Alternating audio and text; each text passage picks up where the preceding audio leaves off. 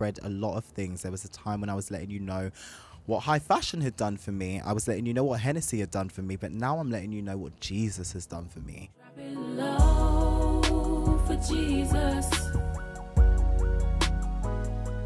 Keep the Lord in mind.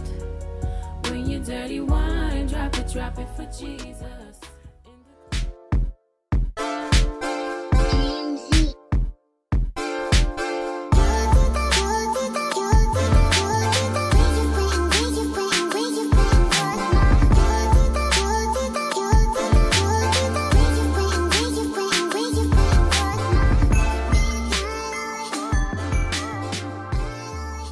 Hello guys and welcome to a new episode of Don't Let the Stands. You're here today with your host Eats McKenzie and Nicholas Terrell. And Chopin.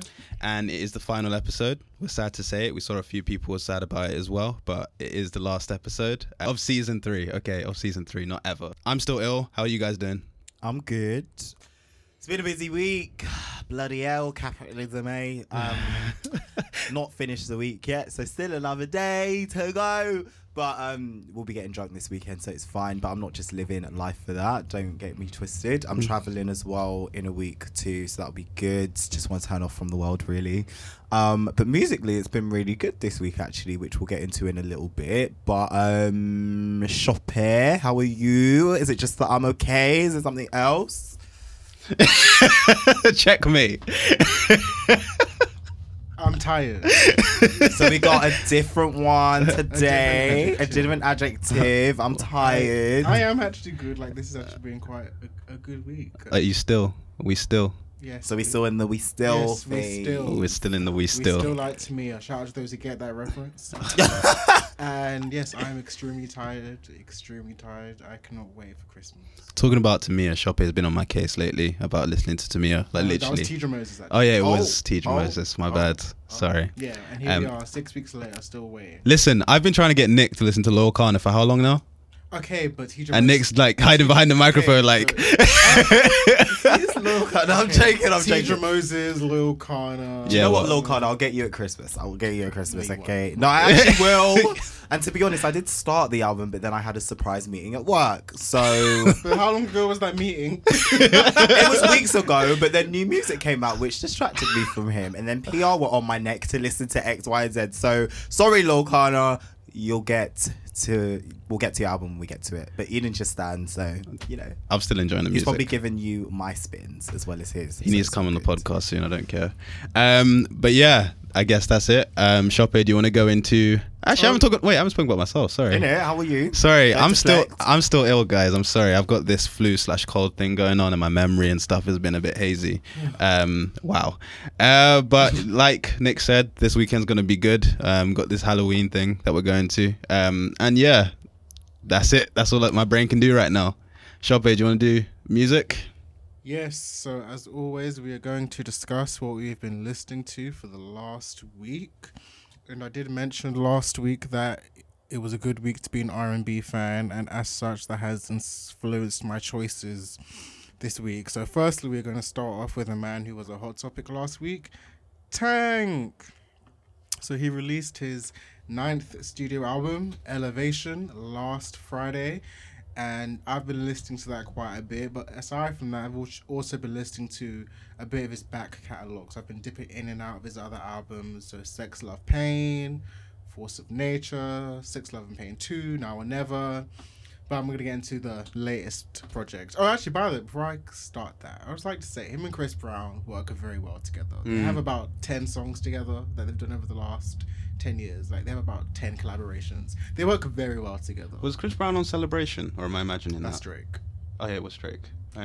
What was he on? He's been on like 10 songs. No, but I remember one song in particular. What song? Foreplay. That's it. Yeah, that's it. It was on the same. The same album. Yeah, same album. That's Yeah. on Now or Never, guys. But I mean, they work very well together.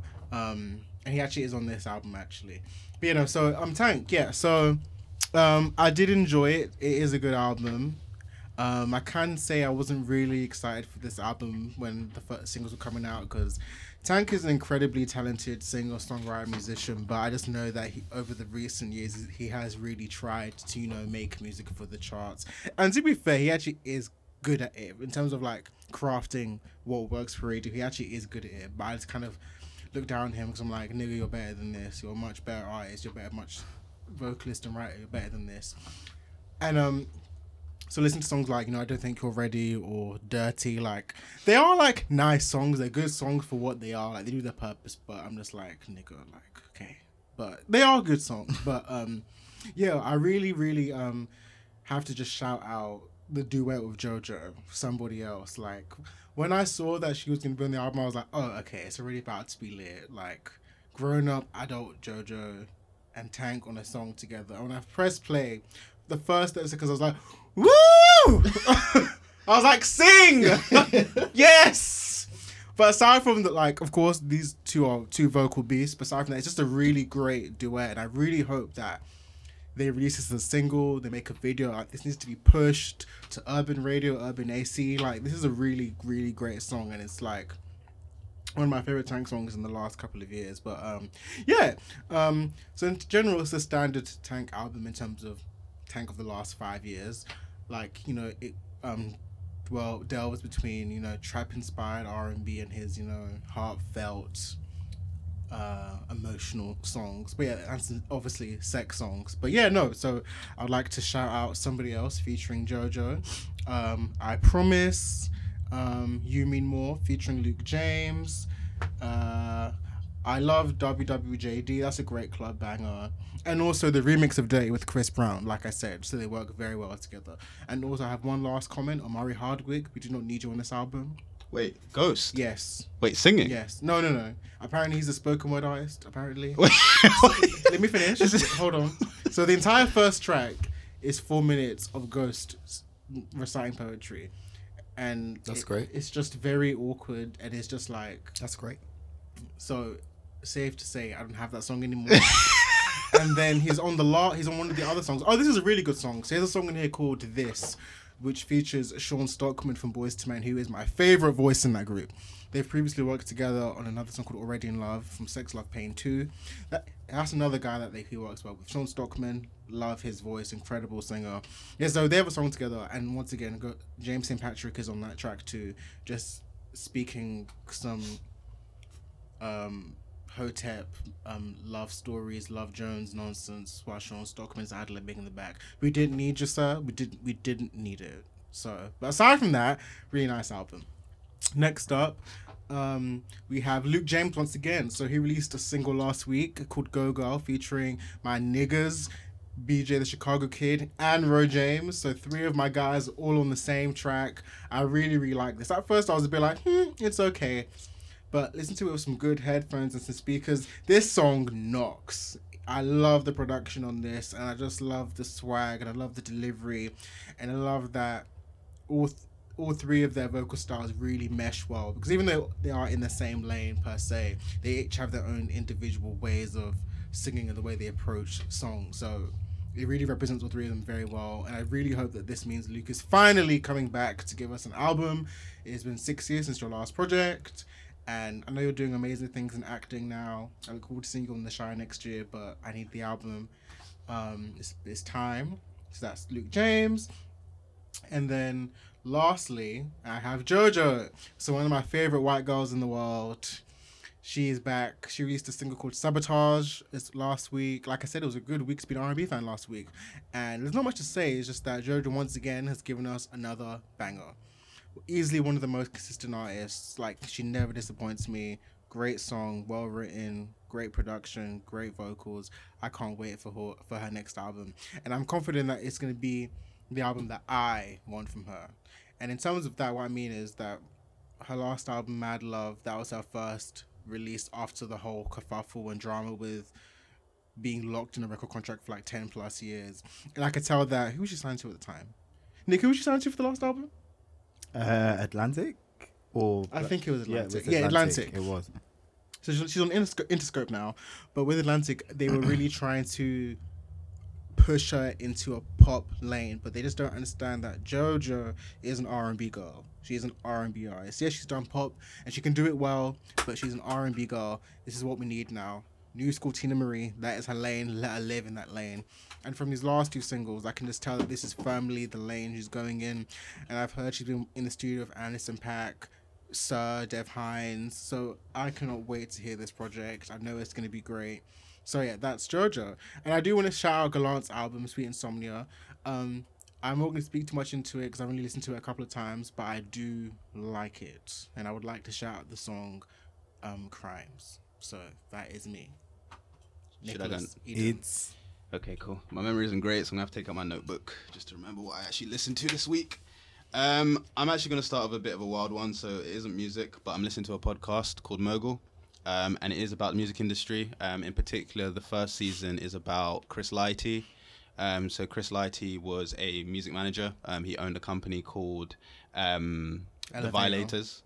What? Oh, Violator, Elevator. It's The Violators. So he was sorry, I got really confused.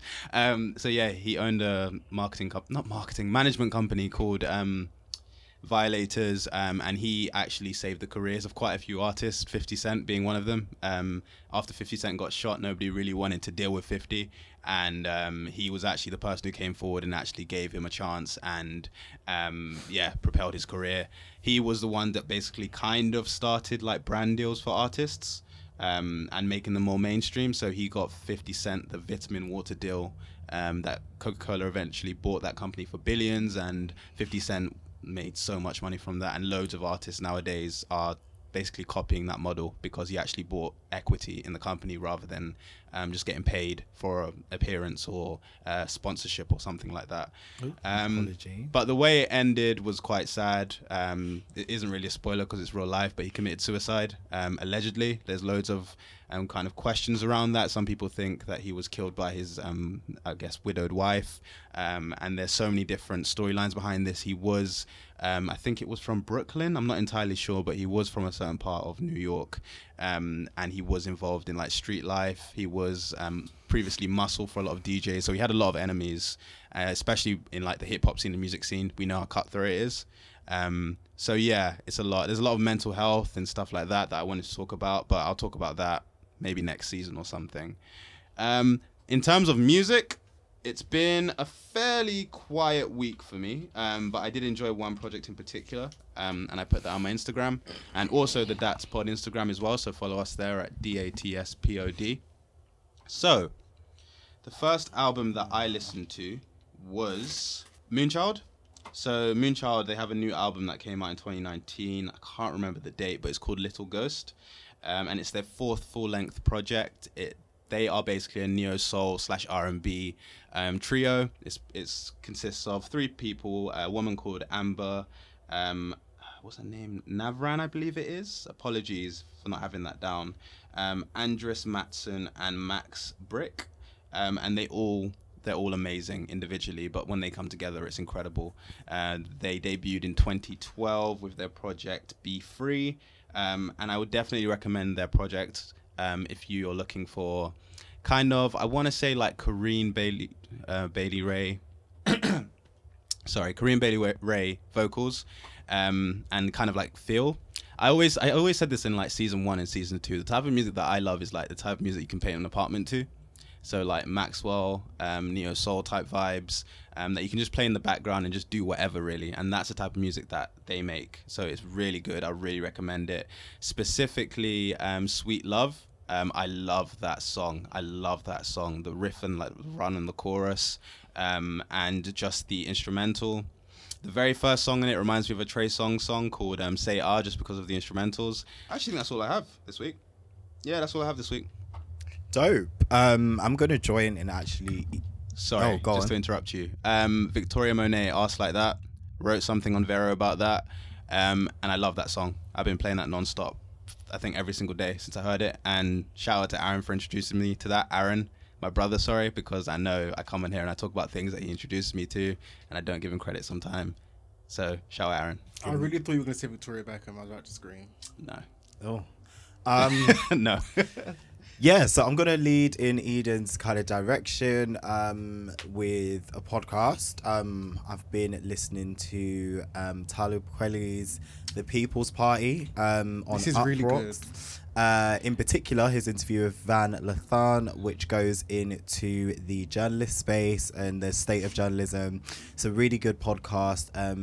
Van was on TMZ until about 3 or 4 weeks ago, until he left the show. Is that the one who argued with Kanye? Yes, Yeah. the guy who iconically argued with Kanye West. Yeah. He actually went into really nuanced conversation about how morally he gets why people critique him for being on TMZ, but what he wants, his ideology is go into these systems and be the change you want to see, which he kind of done with the likes of Kanye West, and he's been political on TMZ before, beyond Kanye West as well. And apparently it's part of the reason why he got fired for TMZ, because he actually challenged a potentially right-wing person in TMZ behind the scenes and had a lot of arguments with him behind the scenes. This is all alleged information. He didn't address it on the interview because he was still in a job when he had the interview. But Mark Lamont Hill definitely supported him and said to Van that he's definitely going to get a bag and a job after this. I'm sure he's secure anyway as a freelancer at present, but I'm sure he has an amazing career lined up. That conversation was so cool. They spoke about the state of media in 2019. I'm really loving the podcast more widely. I think it's really good conversations. I listen to it at work or video form when I'm at home.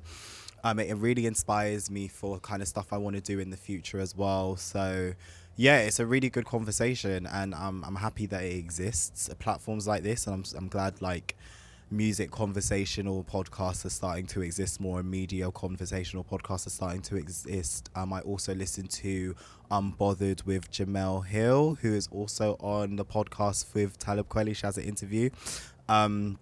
But yeah, podcasting's really interesting, and I'm really trying to get into different podcasts now. So yeah, that was one that caught my attention over the last few weeks. Did you just start listening to it this week?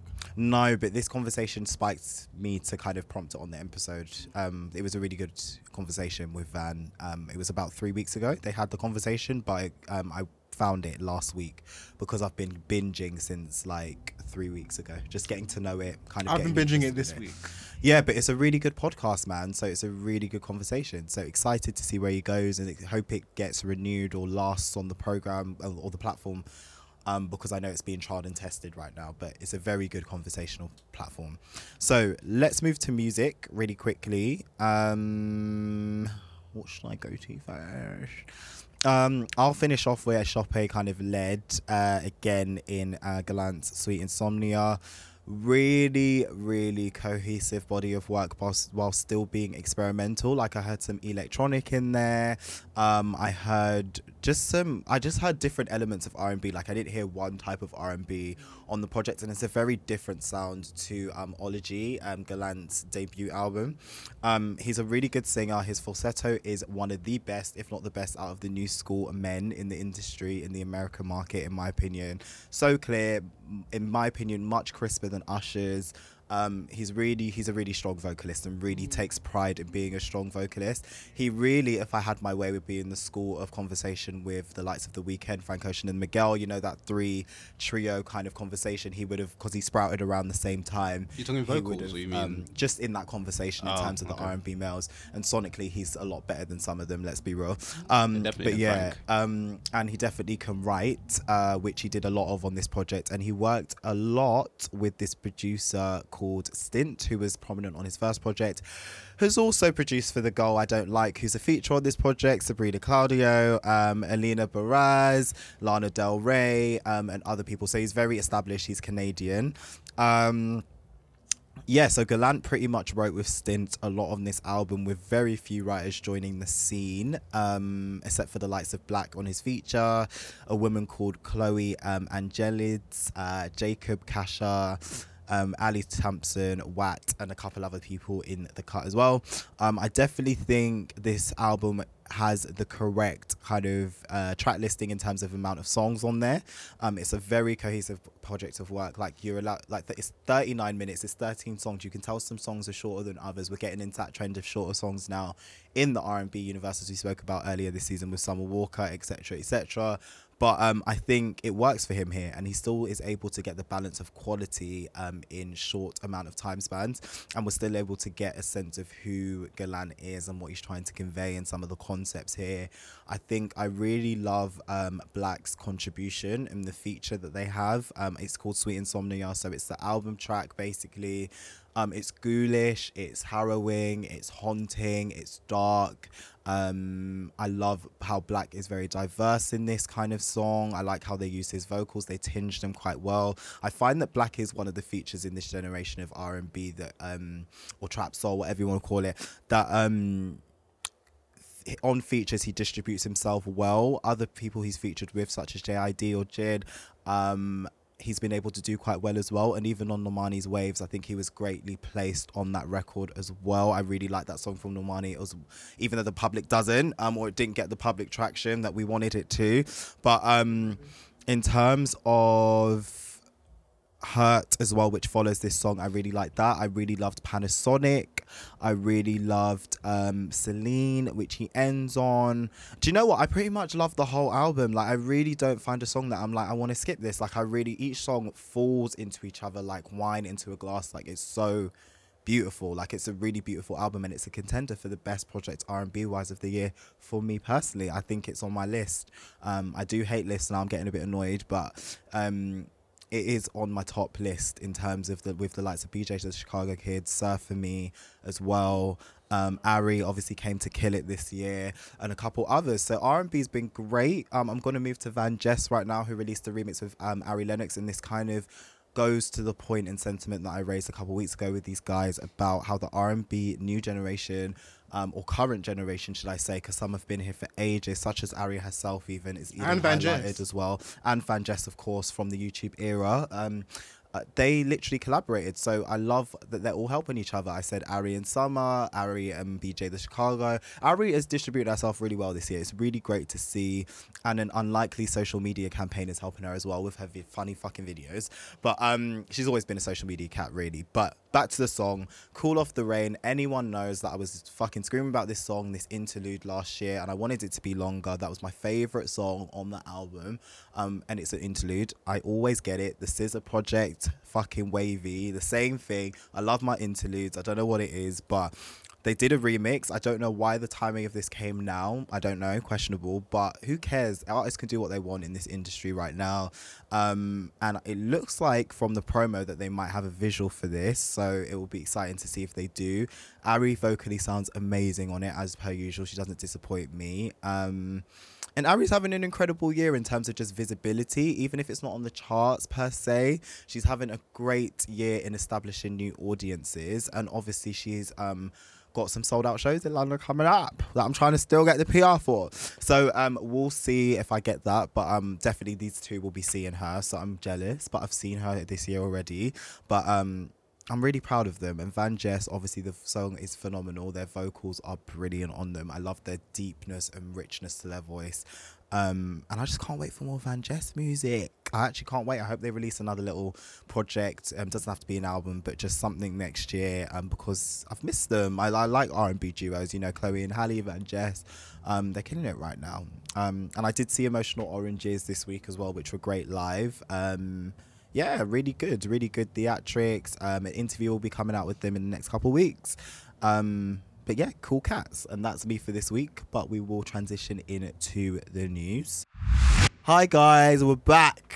Got the news about people I don't care about this week in particular, but we got to do it because it's the news, okay? So let's get into the... Oh yeah, both of them I really don't care about. I thought I was just talking about one, but yeah, I don't care. Anyway, okay, so... The man who should not be named, Kanye West, released his album Jesus is King last week, I believe it was. Haven't listened to it yet. Don't think I will.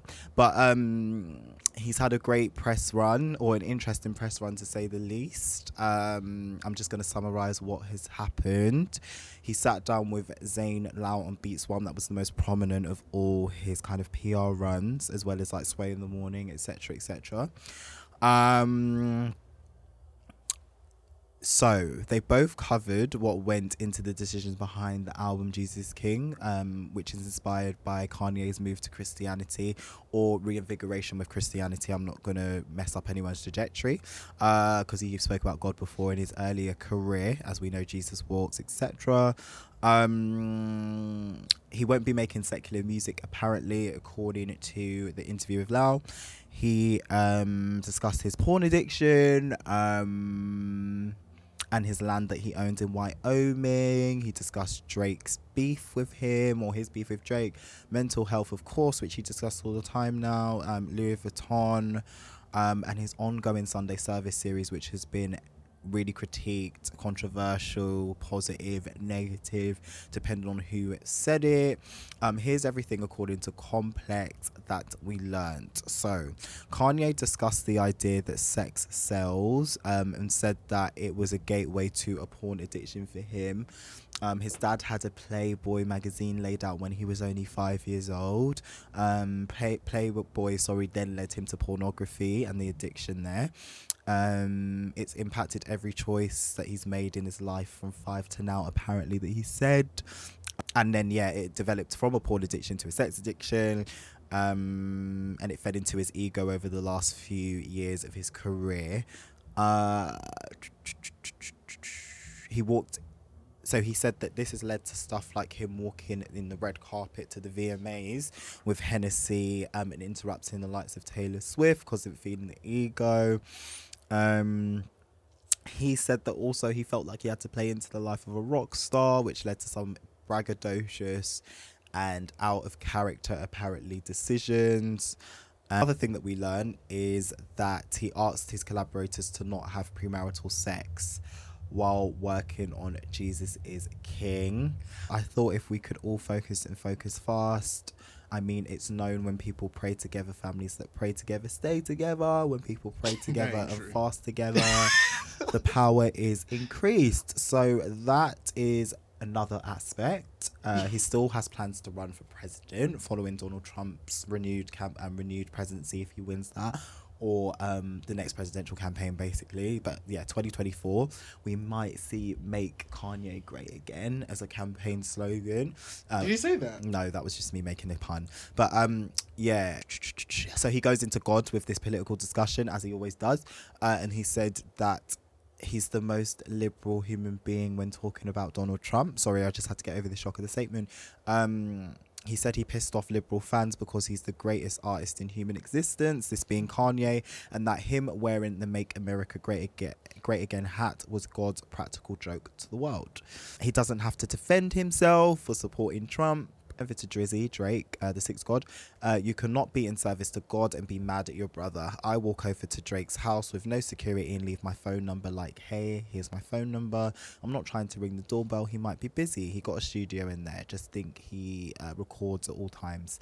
This led him to bring up some of the issues with Jay-Z, although he kept it relatively vague. He said, with Jay-Z, I love all these people, but you gotta know there's lineage from Jay to Ye to Drake.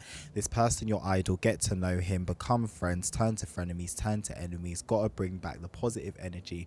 But that's not like a poem, but that's the lineage of rap kings and inspirers. Jay was my biggest inspiration. I think about Bernard or not more than Drake, he said, when thinking about artist comparisons. Bernard was one of my greatest heroes. He also offered me 5 years ago a deal when we first had our first Yeezy show. It had an effect on me going to hospital, he said, on his mental health as well. But then he went back to Bernard and said he thinks about Bernard, as I just said, more than Drake. I felt like it was supposed to be me. I was the Louis Vuitton Don. Bernard is my new Drake, he added, while explaining that he has the best wishes for Drake again and would love to speak at his wedding whenever that might be. So merch sales, donations to Sunday service. This is a critique that obviously Kanye's got for ages. No. What is this? These are just so many different aspects. No, of the but interview. throughout the whole thing that you've just said, I don't get the trail. What is he talking about? Loads of different things. Loads of different things. Zayn went in, apparently. Can we just give our thoughts on this, because this is just So let me just go to the merch, because it's been a highly debated topic this season about merch sales. Travis Scott, we've discussed, other people. So, he did suggest he considers the sales from Sunday service merch to be donations to the services. I would say so. He said when asked about whether he sees it as a donation to his cause, everything I do is for the church, even designing a shoe. John, chapter 3 verse 16, is that how you say it? Instead yes, of Branny. 350s. Now everything is for the church. The vision that I have to be an innovator, Christian innovator. There are a lot of organizations that have figured out how to use creativity and innovation ultimately. So he said his desire is to spread the gospel. He said that his hospital visits led to Christianity. So now that I'm in service to Christ, my job is to spread the gospel, to let people know what Jesus has done for me. I've spread a lot of things. There was a time when I was letting you know what high fashion had done for me. I was letting you know what Hennessy had done for me, but now I'm letting you know what Jesus has done for me. All right. And that I'm no longer a slave. I'm a son now, a son of God. I'm free. The most space that I had to think was when I was in hospital. And he said this, he announces the Sunday service album. Nick. Hold on, there's a new album. I don't give a called fuck. Jesus is Born, which Are is you reading due the whole on article? Christmas. No, I'm just making sure people know that there's another album Wait, due Nick, December wait. 25th. Can we give our thoughts on this shit? And this is the end of the article. So I will continue to be used by God. I don't love suffering. Nick, you can't read the whole Music article. is my job. Oh, for fuck's That's why I'm putting out the album. Serving doing God it is my after job. this album. That's why I'm here. And that is the context. Okay? Now, I'm not going to go into Fader because it's the same thing. Now, what is the views on Kanye West? I don't know what any of it was. I don't know what. It was a deep dive into the life of Kanye West, Mr. Kardashian. All right, all I'm gonna say is Kris Jenner is an amazing manager. Like that's what I'm gonna say. Like she has her hand in this somehow. Like she knew that releasing this album. Like I feel like Kris Jenner is like controlling this whole narrative. She has me paranoid. What's that got to do with the album though? I feel like Kanye, for example, was cancelled by most black people because of the comment that he made about Is he? slavery, right? Is he? He was cancelled by loads of people because of the comments he made about Not slavery. most black people. I'm telling you that now. The Sunday service are filled with. But the general consensus was his image was tarnished because of the comments that he Yes, made. I'll admit that. I feel like it was tarnished before that, but No, but that comment in itself and the fact that he's repeated it, people were on his case. And because of that, after that, he started to do all of these things to kind of like help with that brand and kind of regain the black audience that he might have lost because of those comments. And to me, that's very Kris Jenner. I feel like the connection between him being married to Kim. Pardon? You don't think he's found God? I don't think he ever lost God, to be honest, because Kanye always said he was a Christian, right? Like always. But it's just very convenient, and I just feel like this project is very disingenuous. I just don't believe it. I don't believe in Kanye. I think Kanye isn't well. I think he needs help. He's a narcissist. But he'll go down in history as one of the greatest rappers to ever live. And this act that he's putting on is going to be part of the things that people remember him for. They're going to call him loud. They're going to call him courageous. They're going to call him a trendsetter. He is all those things, but at the same time, he is just chats bullshit. That whole article, I genuinely don't know, like 2 words that you said throughout that entire thing. It was just him rambling and someone writing it down. That's literally all it was. But yeah, whatever. Jesus is love, and I won't be playing the album. Those are my thoughts. Have a good day. Enjoy Christmas with Kanye. Enjoy to the world. I disagree with the whole Kris Jenner thing. This album, I feel You listen. I played it like He put it in the group chat that he's listening. I skimmed listened to it. So you listened on the to it. Friday, last It Friday. was played in my office. I couldn't not. So you played it. No, my office played it. Okay. People listen to Sabrina Claudio. Sorry, people are listening to Oh. R. Kelly. Oh, So Oh yeah, okay. Oh. Yeah. oh, people are listening Oh. to James Brown. Oh. Marvin Gaye. And, Why can't we listen to them too? my point is that there's so many people. The people that we love that are problematic. Oh, So many people. the lines are definitely skewed with problematic. But that's not cancel my culture. point. Yeah, cancel culture. The point is, this album, and this whole Sunday service thing in general, it wasn't a surprise to me. Like, there's been gospel music influences across his entire career. Yep. Even so, I Yeah, don't- 100%. I don't think this is a direct thing like, oh, I'm gonna get the niggas back by doing this. We've never had a whole project though. We've never had like 10 songs. So you really think And this he's is never genuine? he's never done this thing where he's told people not to have sex. Yeah, but we know Kanye's mental state is very, what's the word? It's very Fragile? No, I wasn't use that, but it's scattered. It's very scattered. So he's in a place in his life where anything he does and says doesn't shock me. But if we look Kanye can literally do and say anything. But if we right look at the now. branding of it and like the people that he's surrounding himself with for this particular album, What, Tadalosa and Fred Hammond? yeah. Tadalosa he's worked with before. I personally just feel like it's disingenuous, but I could be And wrong. he's worked with gospel artists before. And what about like the merch and stuff? Like, do you feel like No, what I'm saying is, my point is, nothing he does or says is a shock to me. At this point, Okay. Kanye can literally say anything, and I'm not surprised because Kanye literally just, when people say march to the beat of their own drum, Kanye literally is the definition. Like, he literally does literally whatever he wants to do, whatever. So I wasn't like, it wasn't a shock to me that he was doing these Sunday services, because also he is also like, you know, a musician, a producer. So like, why wouldn't he, you know, remix these gospel songs to the tune of Aaliyah or or whatever is that where we're at? Oh, he's he's been okay. doing. That's basically, if you've been watching if you've been listening or watching I any of haven't. them. Yeah, we haven't. He literally, yes, you have. I haven't listened to it. Okay, I didn't listen to it. okay. He retweeted one of the videos, but okay, Which video? I don't know, but I saw Heath McKenzie retweeted. So I retweeted a Kanye West video. of a Sunday service video, yes, like one of the performances. No, I didn't. I probably liked it. I didn't retweet it. Okay, well, it came in my notification. It Oh. came on my profile. Anyway, I don't listen to Kanye Heath West. Is my point. McKenzie. Okay. Anyway, the point is, I don't really care about any of this. I haven't played the album since last week. To be honest, I didn't really like it.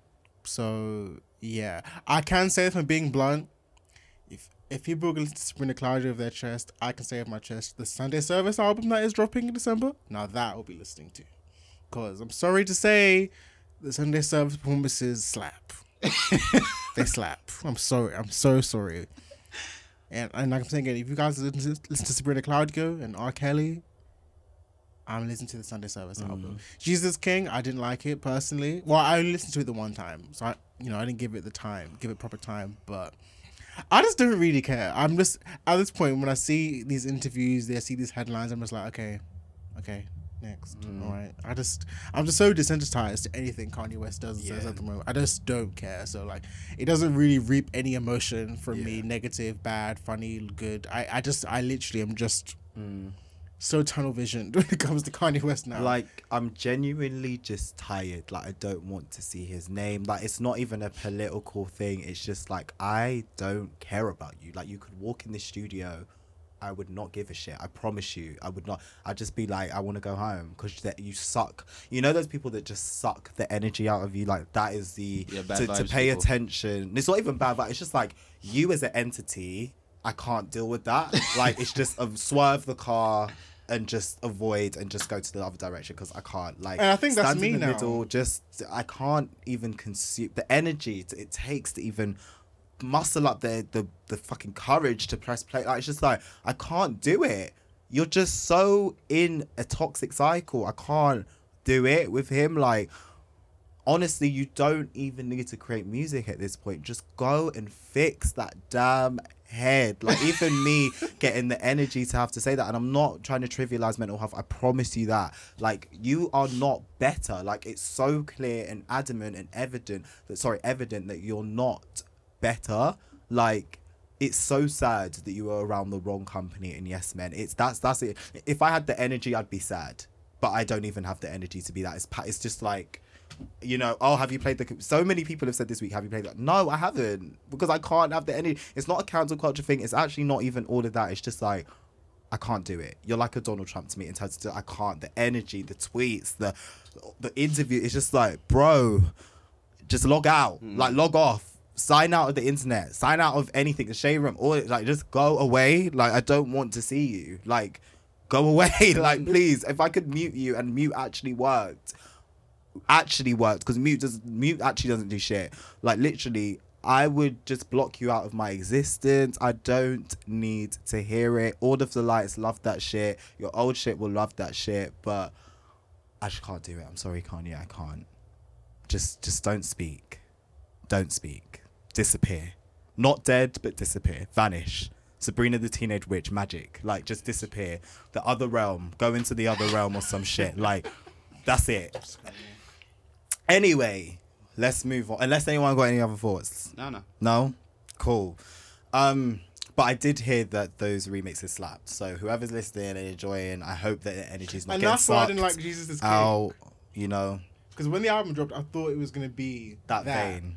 and then I heard the album. It was literally. I was like, "What the fuck is this?" Oh, nigga. It just sounds like a mismatch of ideas, and there are moments of goodness in there, like, but over like, and this is what niggas wasting good features. How are you You have Fred Hammond, you have a gospel legend on your album, and you gave him trash, just like when Chance wasted SWV and En Vogue's time. But we're gonna get into that.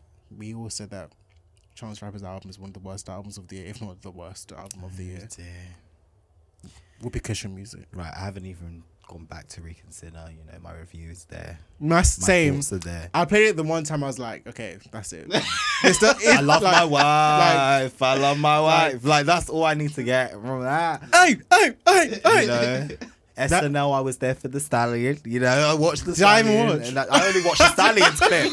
That's it. The Stallion got my energy. You, Chance, again, disappear. Chance is another the other one. realm. The other And realm. it's so sad because I actually really love acid rap. I love surf. I love 10 Day. I loved Coloring Book. I love Chance Rapper's music.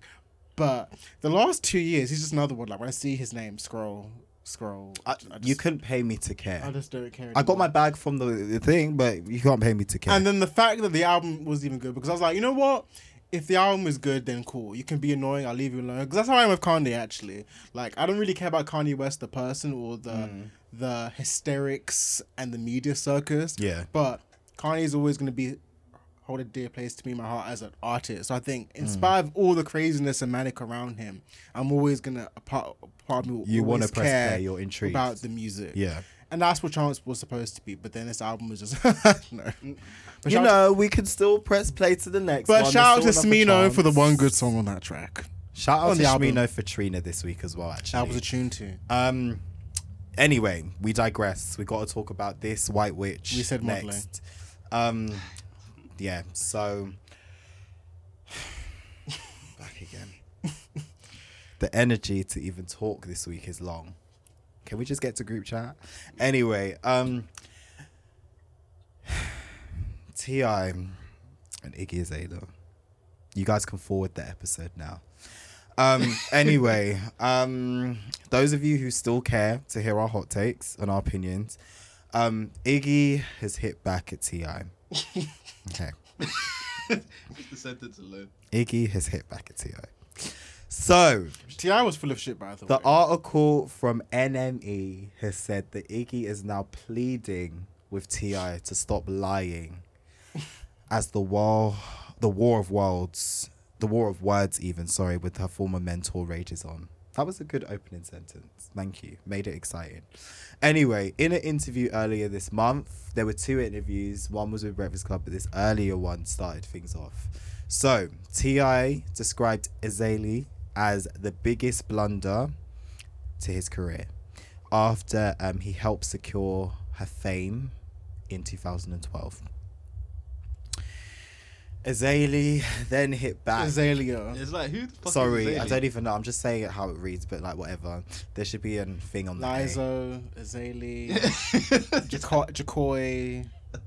Jacoy's a Canadian singer, that's why. Okay, but it's not Jaquise. Okay, he's not the greatest R&B, so until then, I'll say your name right. Like, do you know what I mean? Well, he's got an album coming. We'll see. Who cares? Anyway, He's with Birdman. no. Oh, that was a funny episode. Anyway, she has said that he is a massive misogynist. But She's we playing knew this that. card. And he has never been able to have a conversation with any woman in which he doesn't speak like a fortune cookie. Don't know what that means. That was a read. Like, I actually respect her for that. I'm not That gonna was lie. rude. 'Cause that's She ain't lying hilarious. as well. That is fucking hilarious. And she ain't lying. she has doubled down on the criticism with a series of since deleted tweets Don't read all of them. Read them pleading with T.I. to stop spreading apparent lies. Please move on and speak about the artists you are hopefully actually helping, and stop trying to bring me up for relevance. I don't bring your ass up.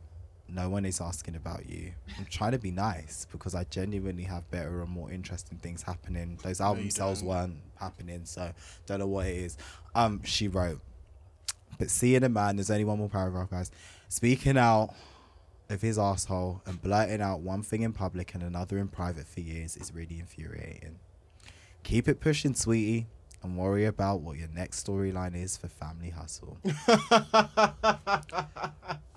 I'm not gonna go and on. scene. Those were the tweets. That was funny. What do we think about T.I.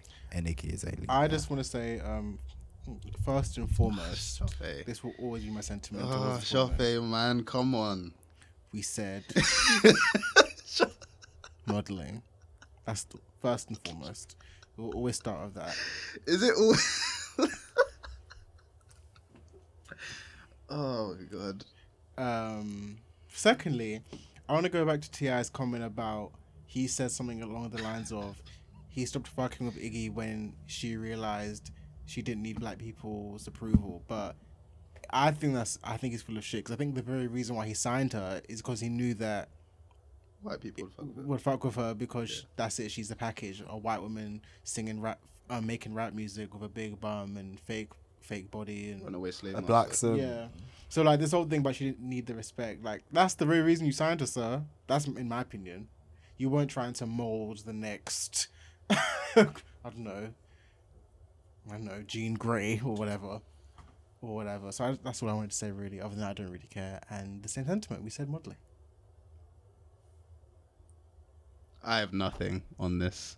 Like, there's people that we just shouldn't speak about on this show. Like, I feel like we've done enough, and I feel like Iggy Azalea is one of them. Yeah. Lizzo's another one. Yeah. Nicki Minaj. Yeah. And Kodak Black. Never Next, discussed him that 6ix9ine. much. 6ix9ine. we haven't spoken about Kodak Black Not that much. There was Compared one point where it was like literally one episode after the other. Early season 2, maybe. I feel like we discussed him that much compared to the other three. You gotta think, he did the Nipsey thing, and then he did something else after that. What did he do? But anyway, that's besides the point. Nicki Iggy, definitely has overrun her welcome on this show. yeah. Definitely. Iggy Azalea, T.I., we don't really care. Mediocre isn't a shit song anyway. I don't have time for this at all. And that is the end of the news topic, guys. All right, cool. Now it's time to move on to things we actually want to talk about. So we used to do this thing in season 1. It was called Group Chat Conversations. It was this thing we had at the end of the episode. It was usually straight after the news topics when we did like 3-hour episodes before. But we decided we wanted to have a kind of specialist conversation, as Shoppe likes to put it, not calling myself a specialist. So a few weeks ago, we quote tweeted Titan Baddie, who questioned, and I quote, "Why did Rihanna become a pop phenomenon and not Ciara? They're both beautiful and had major label support early on. I'd even say in the beginning of their careers, Ciara was the much bigger star. What happened?" So yeah, Ciara came out in near the end of 2004. She was signed to LaFace Records and she was mentored by Jazzy Faye. She released her first single and debut album, Goodies. And, at the time, she had a massive splash of success with her first 2 albums. She was definitely one of the biggest female artists in the game and was seen as a competitor for the likes of Beyonce, Jennifer Lopez, Alicia Keys, etc., etc. And then Rihanna followed about a year or so later. And that tweet did correctly say when Rihanna first came out, and Ciara was the bigger artist, and people do not know this, but Rihanna actually opened for Ciara on one of her tours back in the day. But then over time, Rihanna just kept getting bigger and bigger and bigger, and meanwhile Ciara's star was just dwindling. And yeah, it has been something that I've thought about, because I kind of, and I know even just me, I think a lot of people do see it as terms of the trinity of the preeminent black female artists of the 2000s, they would say Beyonce, Ciara, and Rihanna. We should put Alicia Keys in there, but we know why they didn't put her in there, because she's not in their lane. Like, Alicia Keys is seen as a musician, whereas the other three are seen as pop stars. No, because I can send for all three of them. But Alicia Keys' proclivities have nothing to do with this, because if we're keeping her buck, she sold more than all three of them. So Alicia Keys, yeah, she's also a very successful artist, but she's seen as a musician, so people don't really ever put her in that conversation with the other three. But yes, who would like to start? Eden, Nick? I'll say what I researched. So also research and experience, really. So I think part of the reason that Ciara kind of had a bit of a decline is obviously because... Interesting. It's called a euphemism, but anyway.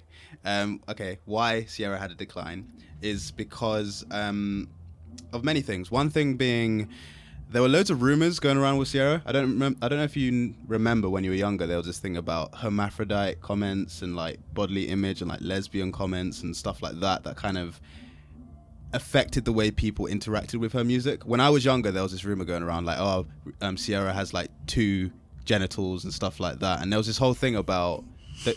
Did you ever experience that?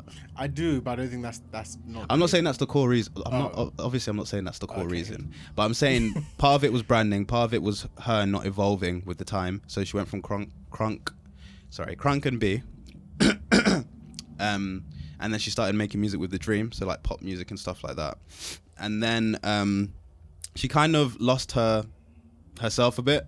And I feel like with Rihanna, she kind of evolved with the time, and she kind of changed her image, and with that, people will start to become attracted to her in the pop market, in the R&B market, in the reggae market. I feel like she had way more options for her sound than Ciara ever did.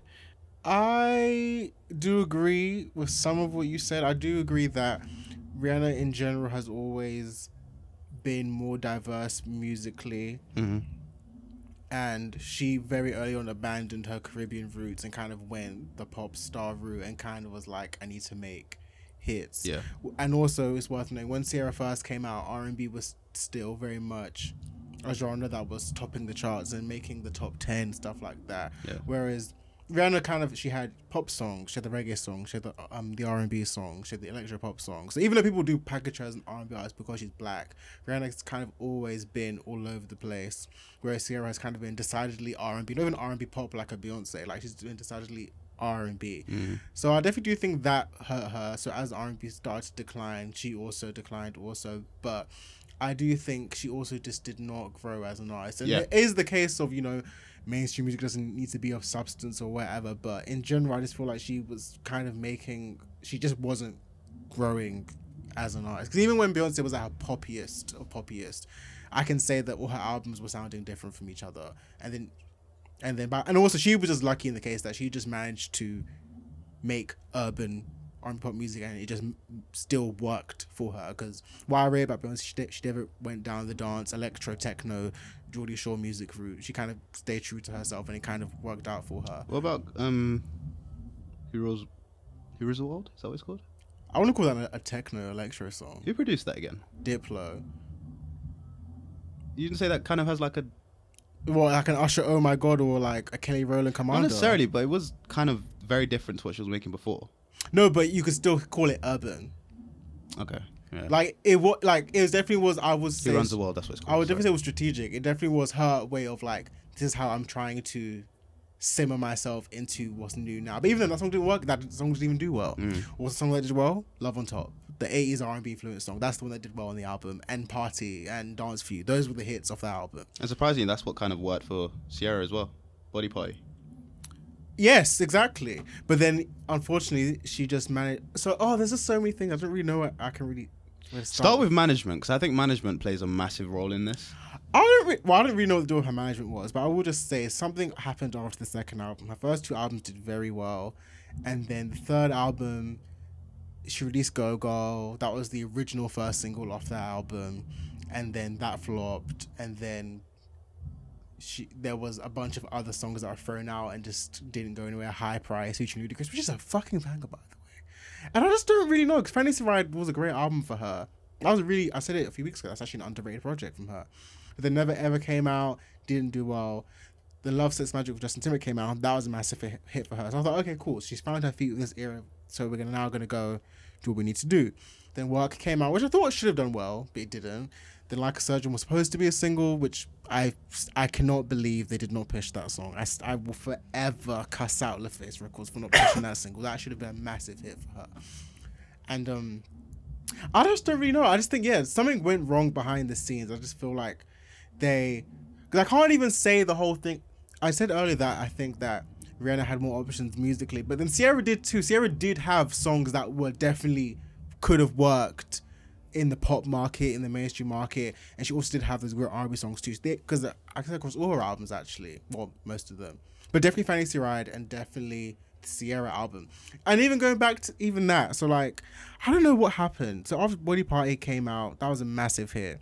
Sorry guys, I know we're just like rambling, and hopefully Nick will give us some order when he speaks. So Body Party came out.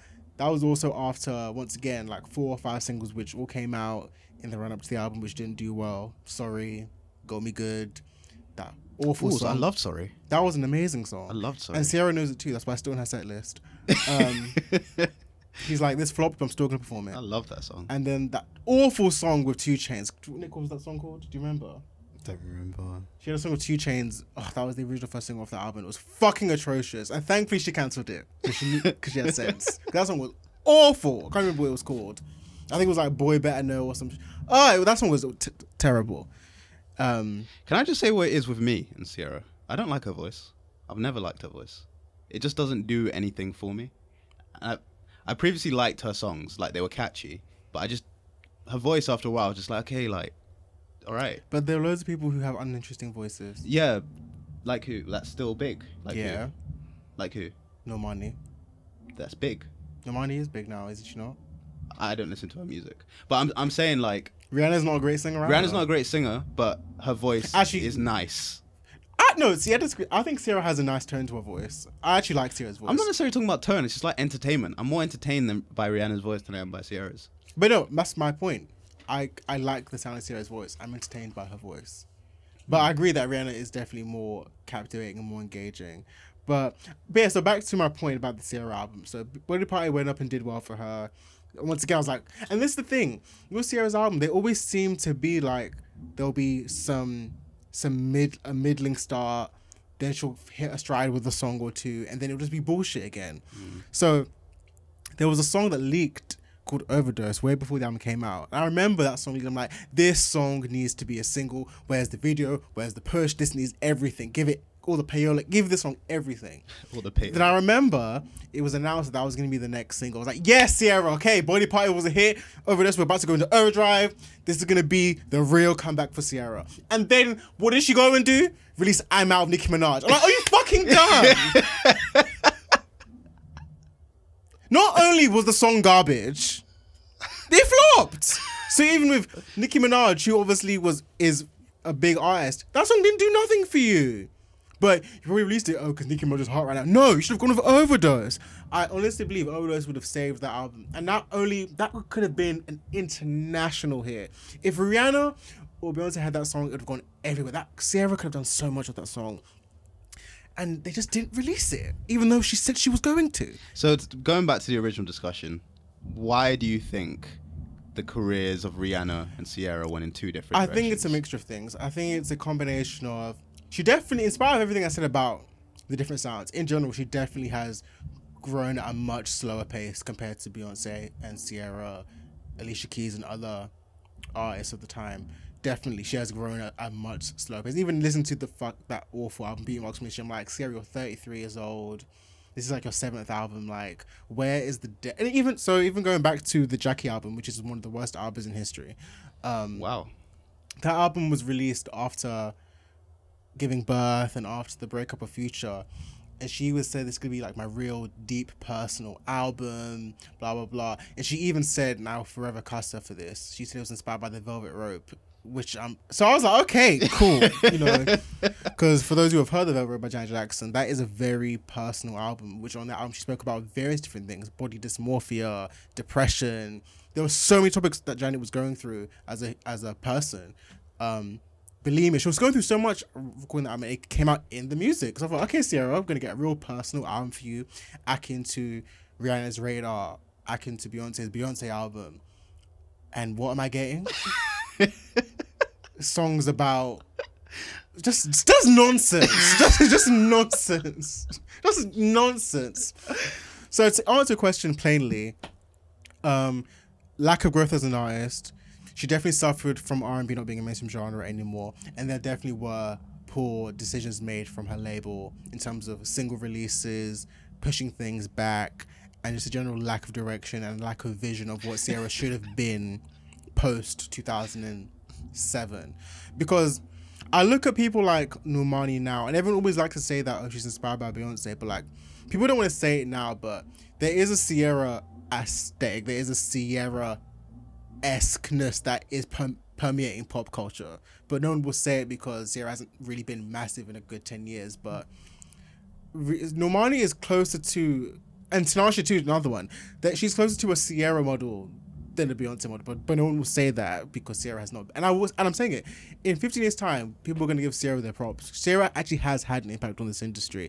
She should have had a much longer run. She was definitely deserving of more, but there are definitely a variety of factors. Whereas Rihanna, better management, better singles, also the way her voice is sounding, it fits easier into different genres. And of course, someone didn't mention it, she had Jay-Z behind her. Well, I did mention it. Management. Well, you didn't mention it plainly. I said I think the main issues are management. But you didn't mention Jay-Z plainly. That's what I meant. But yeah, anyways, that's my point. Nicholas. I think you guys covered it. Like, genuinely, I don't have the energy to go into it. I rambled. Sorry, people. Yeah, no, I think you guys covered it. Like, Rihanna was more experimental. Ciara had a lot of mismatches in her career, like artistically, sound-wise, R&B obviously not being a genre of the mainstream anymore, or declining from the mainstream. And that's it. Like, I just it's exhausting me. Like, the topic of Ciara exhausts me as well. So I agree with Shoppe. Point in this, I actually agree. Like, you really gave a comprehensive. I feel like I was very messy. No, but like, you still went back in your points. Like, you still gave the context and markers. Yeah, like you literally covered everything I probably would have covered. So there's no point repeating it for the audiences. But and the thing is, like, so I get to a point now where I kind of do feel sorry for her, but then she does stuff. And I'm like, see, this is why you're not popping anymore. See, this is why. Like, this is why you're not there. And the thing is that hurts me, because she actually does work hard. And I know she's really hungry. And it's been said, people who work with her, apparently she says it, I need to be back at the Beyonce Rihanna levels. Like, apparently she has said that verbatim. And I know she thinks that, but I'm just saying it now. Unfortunately, it's not happening. She is never going to get back to where she was between 2004 and 2008.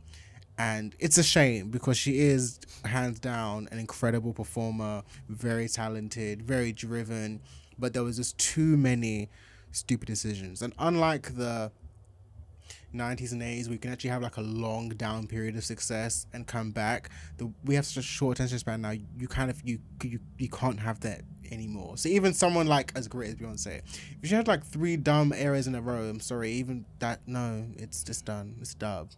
But I just don't know. But also, you have to kind of go to the artist. That, like, always we can go to their teams, but I look at Beyonce's trajectory, and I have to credit, there's obviously something that she does. There's obviously something in her head, which is why she has continued to be successful for the last 22 years. Rihanna too, great team, but there's obviously something about her business acumen, her strategy, her own vision for herself, which obviously comes out in the way her career's panned out the last 14, 15 years. Whereas Ciara, I thought even she's probably been, not necessarily complacent, but I thought she may have been naive.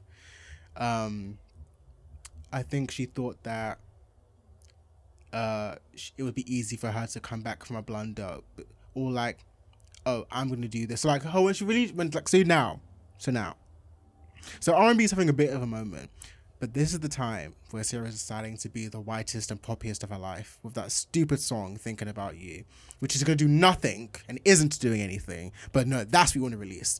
At a time when the music that Summer Walker, her is making, Normani is making, you could be making these kind of songs and thriving, because your name actually still carries some weight in the culture to get you a nice hit on urban radio. But no, you would be giving me fucking Thinking About You.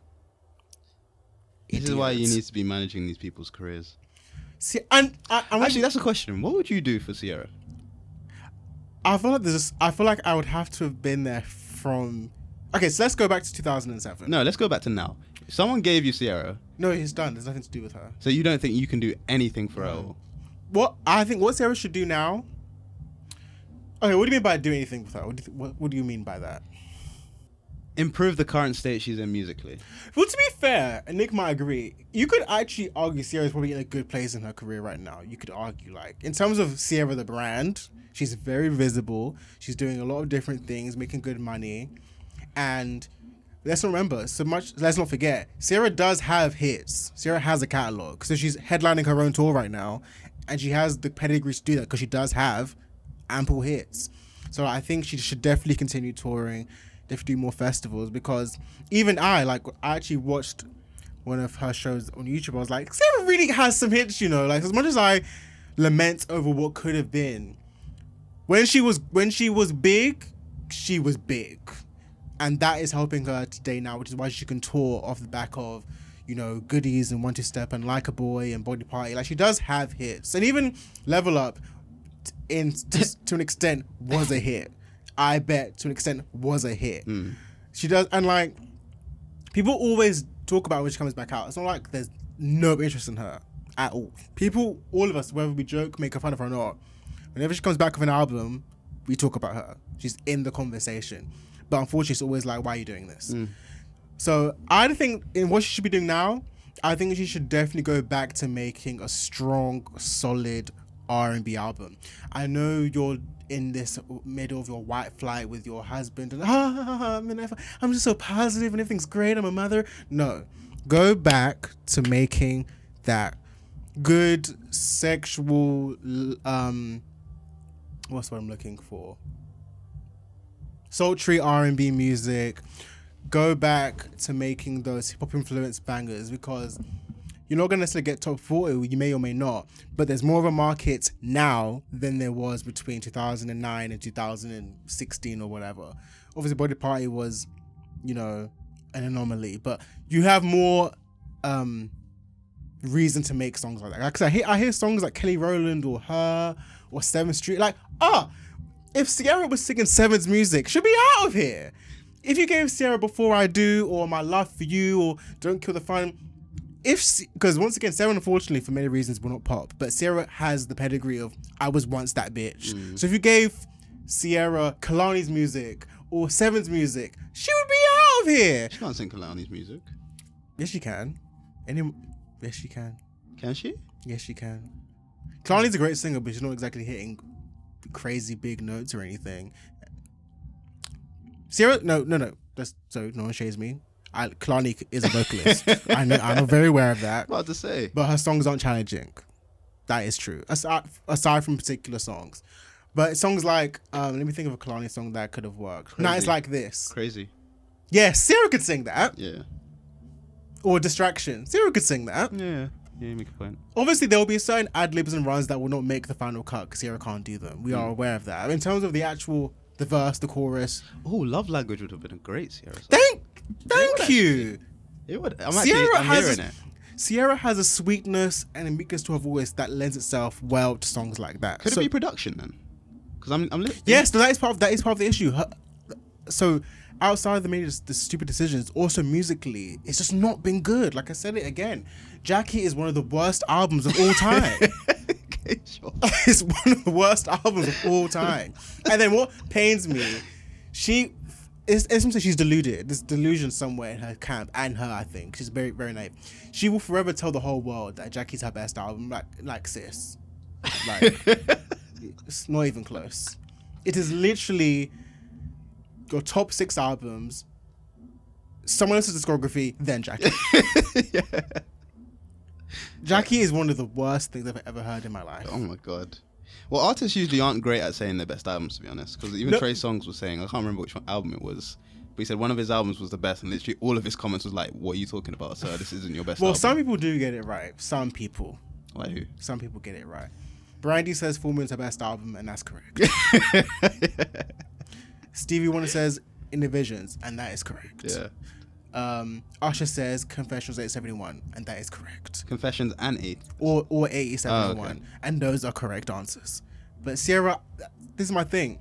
So Beyonce and Rihanna are definitely more than their teams. They also just have an intelligence and acumen that has helped them. Whereas Ciara, I do feel her team has lacked, but I think even she also can be a bit naive and has a bit of Kelly Rowland syndrome, which that could be another episode.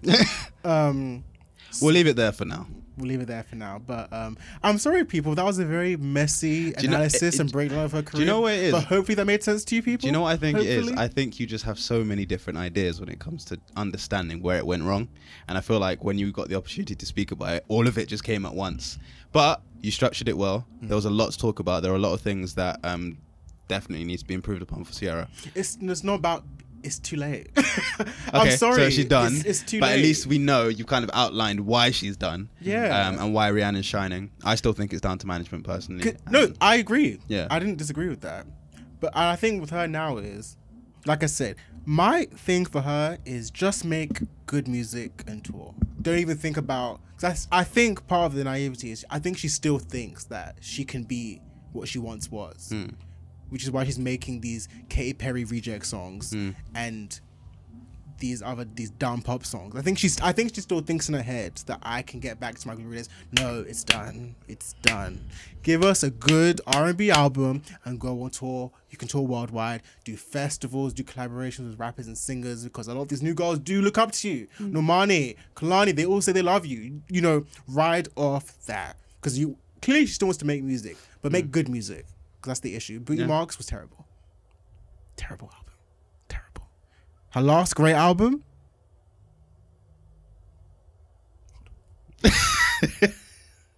Fantasy Ride. Basic Instinct and Ciara, they were solid albums with great moments. But her last great album was Fantasy Ride. And Jackie, as I've said, and I'll say it again, and this is why I get so angry, she had the audacity to compare it to the fucking Velvet Rope. The Velvet Rope. Jackie. Okay, Shofe. So sorry, people. Once again, I know that makes I was rambling and scrambling. No, you did fine, man. Don't worry. Honestly, don't worry. All right. So, unfortunately, it is our last episode, and it was a very slow news week, but we are done for now. I just want to say thank you to Shope and Nick for being great co-hosts.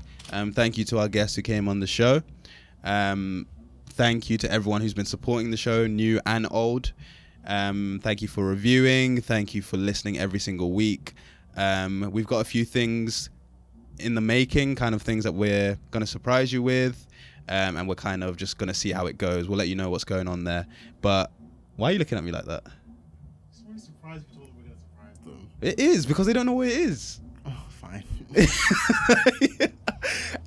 So yeah, we got a few things in the works, which means... Actually, let me just shut up. Let me just shut up and stop talking, because I ruined the whole thing. But yeah, as I said, do you guys want to add anything? Thanks for an incredible season. Thanks to the guests. Thanks to the co-hosts, of course, Eden and Shope. And thanks to you lot listening every single week. Even when we had technical issues. And we will see you in a bit. Shope, do you have anything you want to add? I would just like to say thank you to everyone that has been listening to us the last 14 weeks. Thank you to everyone that tweets us, that shares us with their friends and family. Like, I've really started to see that we're actually building an audience outside of our immediate friends and family. I don't think I actually mentioned it on the show, but I actually was recognized 2 months ago. A few times. It was once. There was more than one occasion. It was once. I'm pretty sure it was one. It was more than once. So I was recognized for the first time, which was like quite mad, and it was someone that none of us know. And I can see that our Instagram and Twitter profiles are growing and expanding. And yes, I'd like to thank Eden and Nick for their patience and dedication to recording every week, in spite of our many troubles about capitalism and life and mental and things of that nature. This season has been tough, guys. This year has been tough. Yes. To go. So yeah, thank you, people, and we will see you soon. Do you know what I just read? Wait, what day is it today? We ended the episode on what would have been Brexit. Lol. That's really interesting. Lol. December 12th. Have fun. Yeah, guys. So I can't even speak. I apologize. My nose is blocked. My eyes are like watering and all these types of things. I was hoping it didn't show up in the recording, but you guys have been amazing. We look forward to speaking to you soon. Peace. Peace.